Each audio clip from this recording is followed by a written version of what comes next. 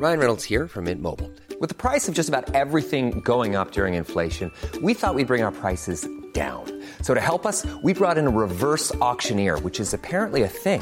Mint Mobile Unlimited Premium Wireless. How to get 30, 30, bit to get 30, bit to get 20, 20, 20, bit to get 20, 20, bit to get 15, 15, 15, 15, just $15 a month? Sold! Give it a try at mintmobile.com/switch. $45 up front for 3 months plus taxes and fees. Promo rate for new customers for limited time. Unlimited more than 40 gigabytes per month. Slows full terms at mintmobile.com.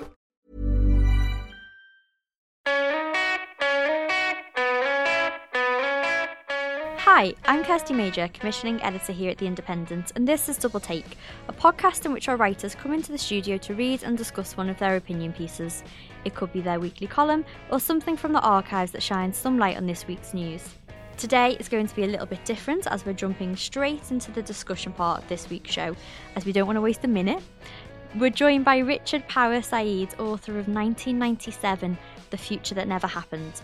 A look at why that year was a turning point for British culture and society, away from a fairer, brighter future and onto the path to our current malaise. And, as you might guess, on the other side of that debate is our chief political commentator, John Rentoul, author of Tony Blair, a Prime Minister. So thank you for joining us today, Richard.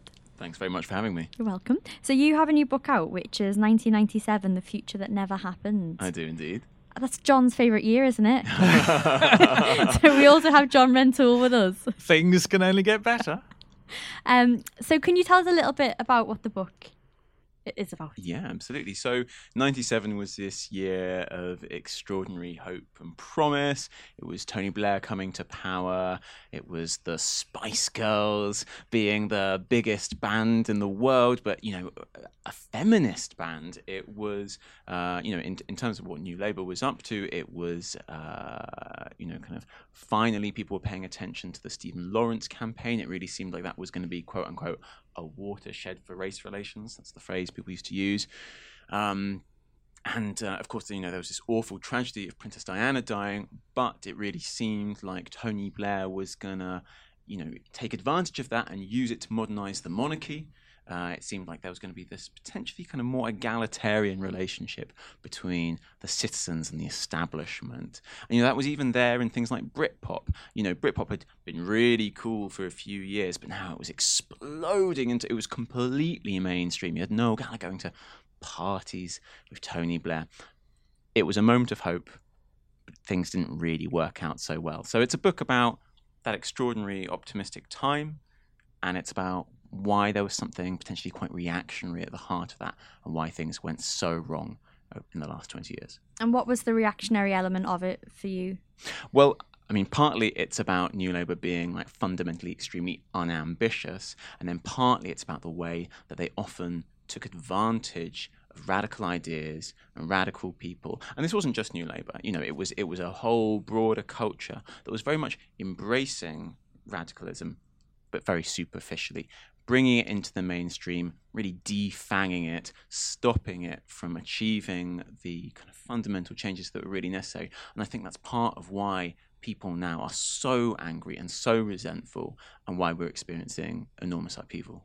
And John, unambitious? Is that a term you apply to New Labour? Well, I couldn't disagree with Richard more.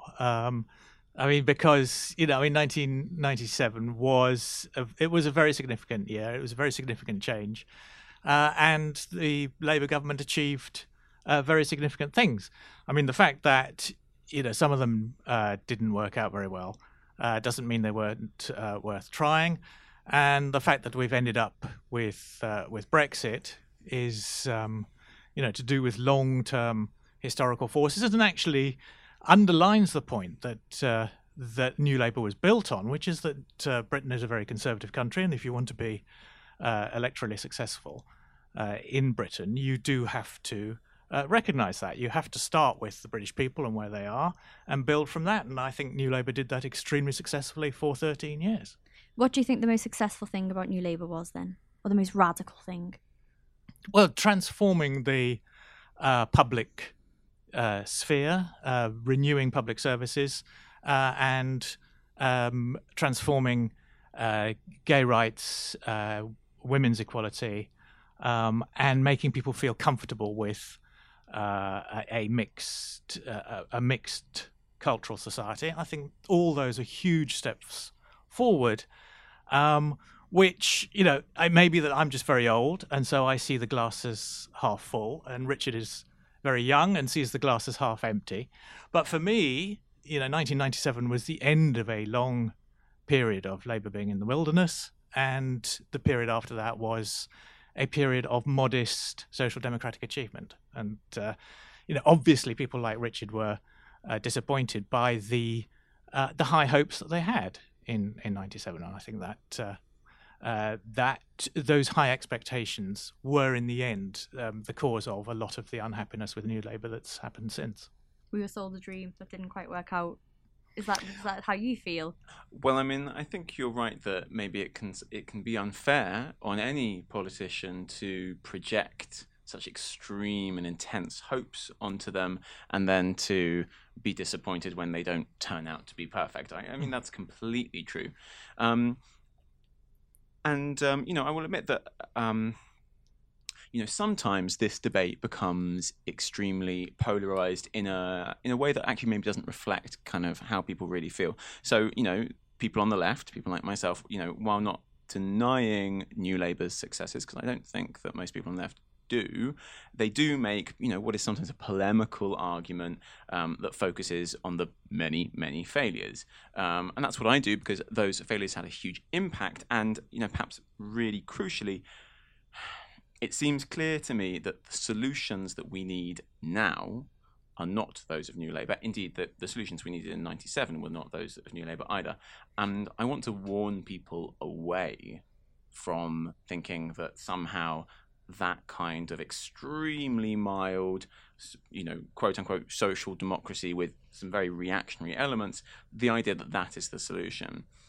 And people on the Labour right similarly make a polemical argument that only acknowledges the successes and gets very upset about any mention of the failures, and tries to use that analysis of the past to support policies that have not worked and are not going to work now. So, as I think everyone knows, when we're talking about New Labour and 97, we're also talking about what we should be doing now. And that's very topical, because actually today, John and I, we've been talking about a blog by Luke Akehurst about how to get rid of momentum.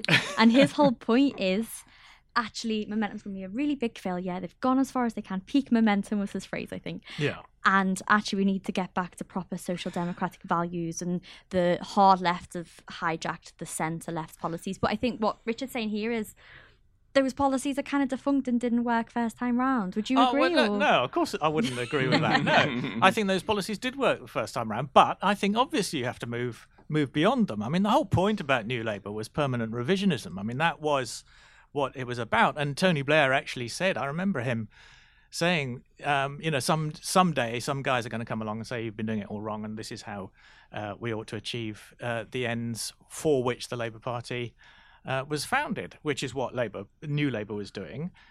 Jeremy Corbyn's come along with a very different model for achieving those similar ends. And I think what you're talking about, Luke Akehurst's article, I think his point is that, Jeremy Corbyn is going to be succeeded by someone from the so-called soft left, from the middle of the party, not someone with Jeremy Corbyn's politics exactly, but certainly not someone from the old New Labour politics either. My point is that I don't think Labour is going to go back to New Labour. I think it will go on to something else, which will be some kind of synthesis between what New Labour stood for and what Jeremy Corbyn stands for. Do you think that we'll reach a synthesis, or do you want a Labour Party which fully rejects the sort of Marketisation forces which took hold under Blair? I mean, the reason that the soft left would potentially have the leadership and therefore control of the party after Corbyn would be that the right leader was there at the right time. For those who are not optimistic about Jeremy Corbyn's chances of becoming Prime Minister sometime in the next 5 years, well then, I think it's probably quite clear that the people who would potentially succeed him are those who are either of the soft left or who are willing to pretend to be. I think we can all imagine who I'm talking about here. And those individuals are exceptional political operators. But actually, I think there are lots of reasons for thinking that Jeremy Corbyn can win the next election, in which case you're going to see not just a transformed Labour Party, you're going to see a transformed Britain. Well, that is, of course, where I differ from you again, because that would be to mislearn all the lessons of history since 1997. I mean, the point about New Labour is that if you think that you can build a Labour Party on rejecting everything that New Labour stood for and everything it achieved, then I think you're heading for disaster, because I think a government built on that kind of politics would be very bad for the country. It would lead to economic disaster and meltdown quite quickly.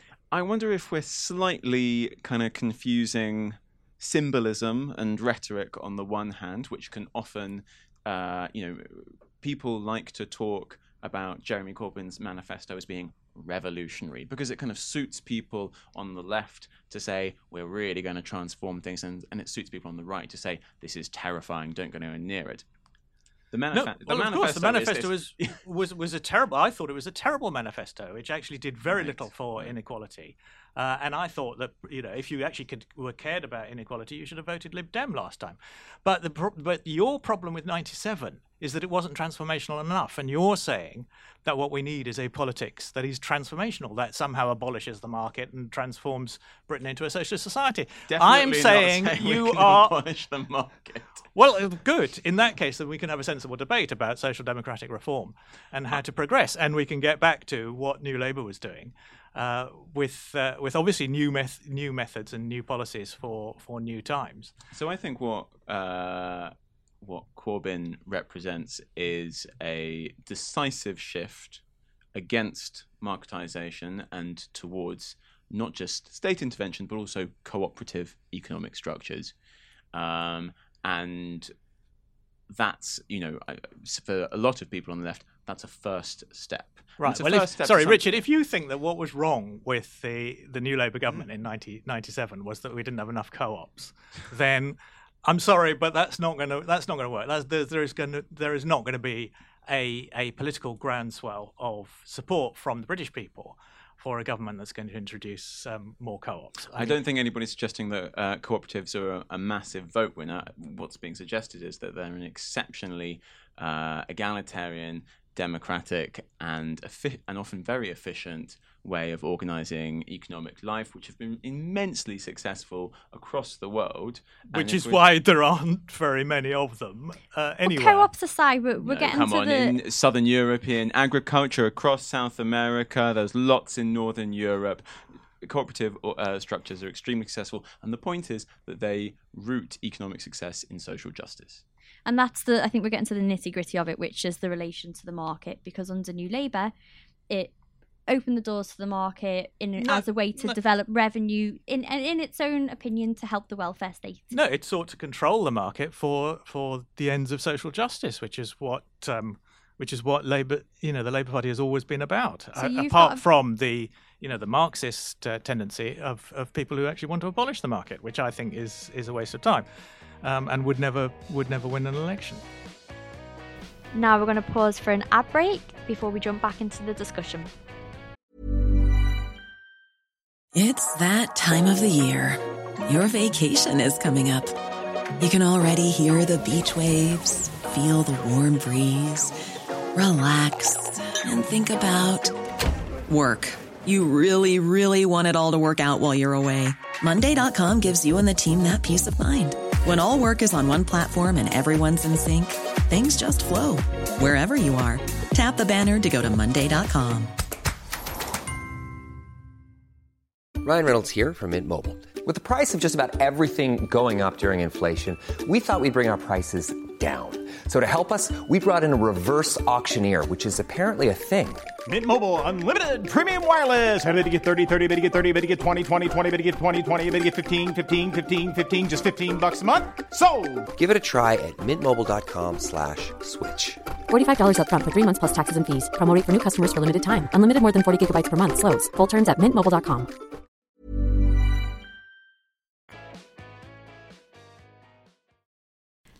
You have a really interesting chapter in your book about this, about Gordon Brown and his relation with the banks and deregulation. So I don't think that we could describe the relationship of New Labour to the city and to the financial services sector as being one of controlling the market.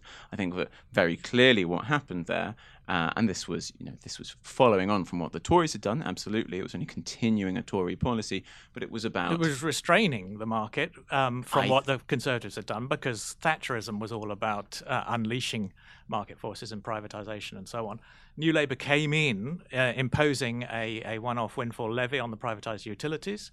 And making sure that the proceeds of a successful market economy were spent on renewing the public services, in particular the NHS.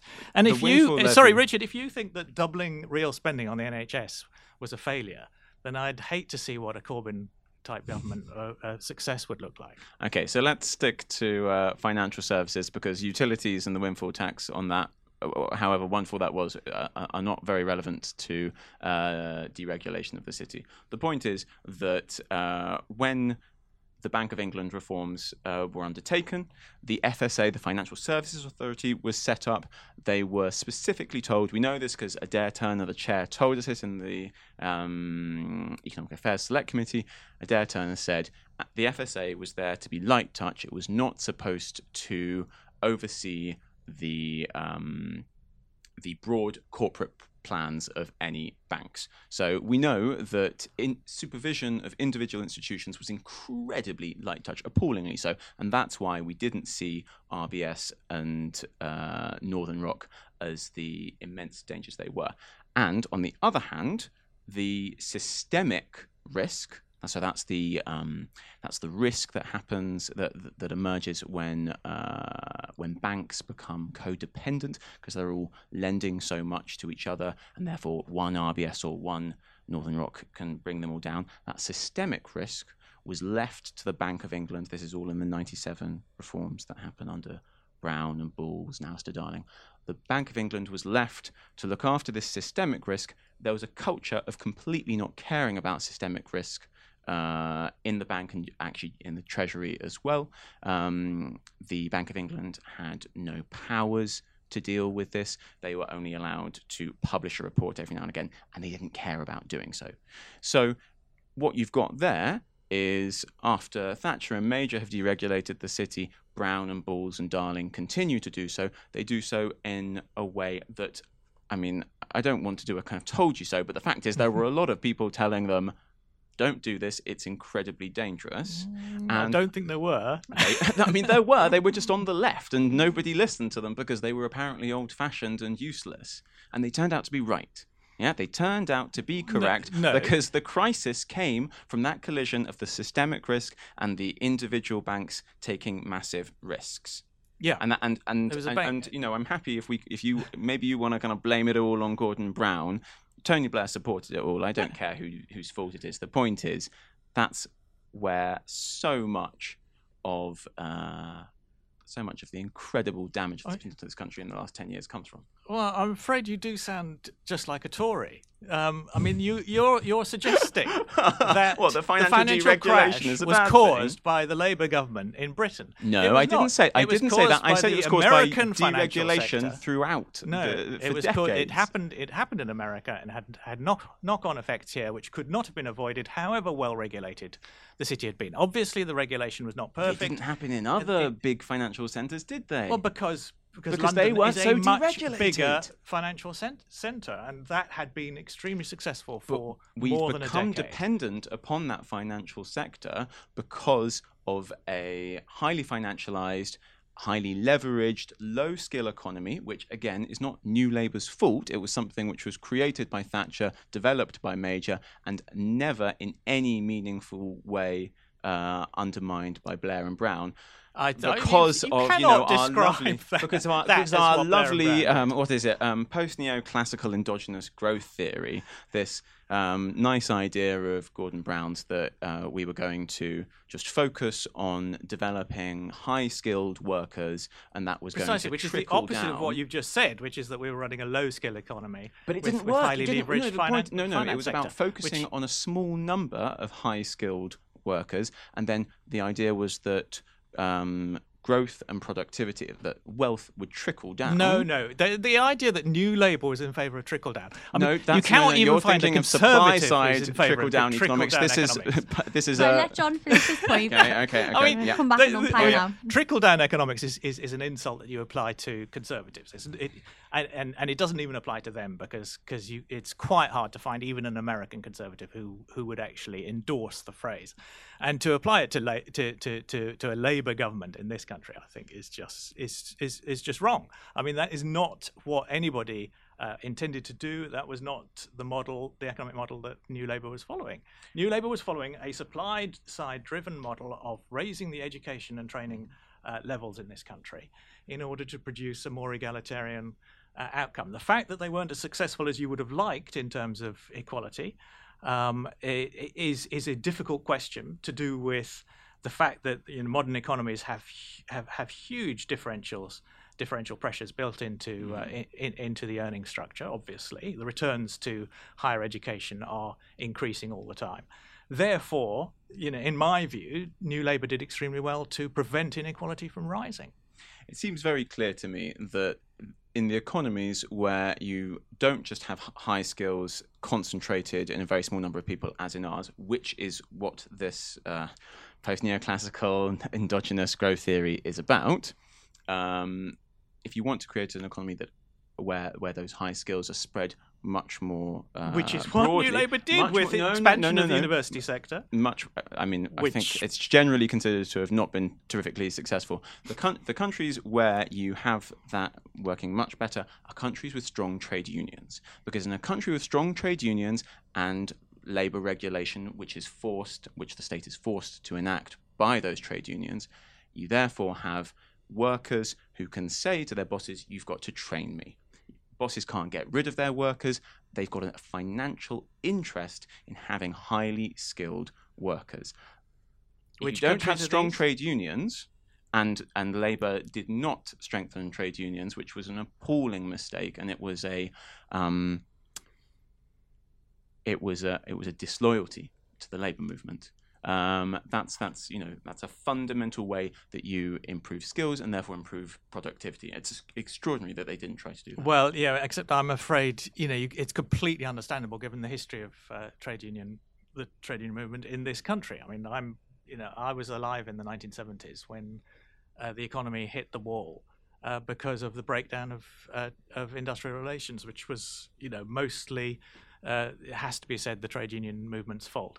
And you can understand why a Labour government would be sceptical about strengthening trade unions after that.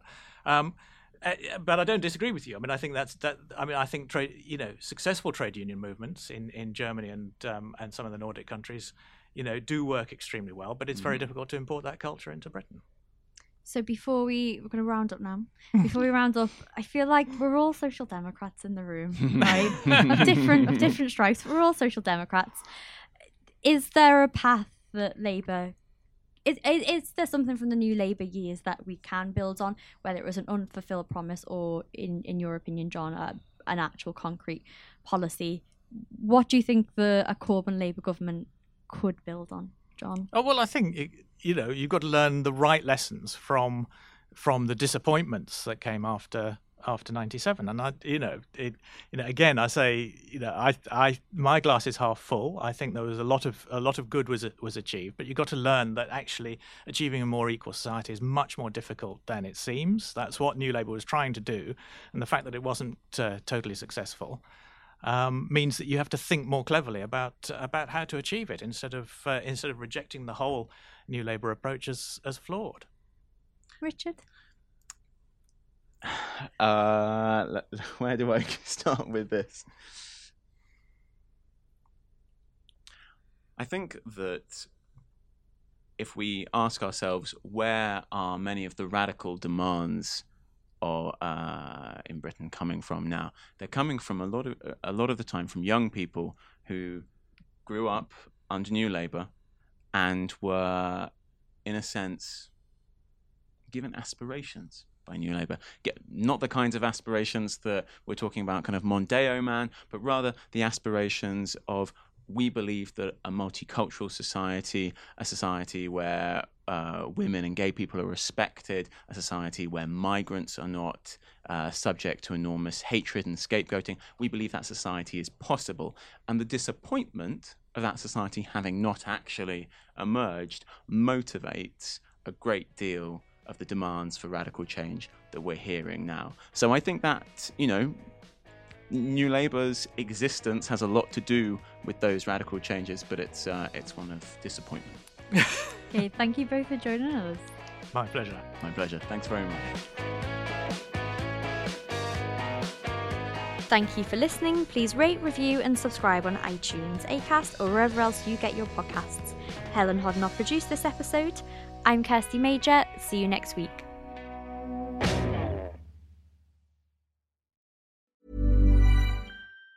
Planning for your next trip? Elevate your travel style with Quince. Quince has all the jet-setting essentials you'll want for your next getaway, like European linen, premium luggage options, buttery soft Italian leather bags, and so much more. And it's all priced at 50 to 80% less than similar brands. Plus, Quince only works with factories that use safe and ethical manufacturing practices. Pack your bags with high-quality essentials you'll be wearing for vacations to come with Quince. Go to quince.com/trip for free shipping and 365-day returns.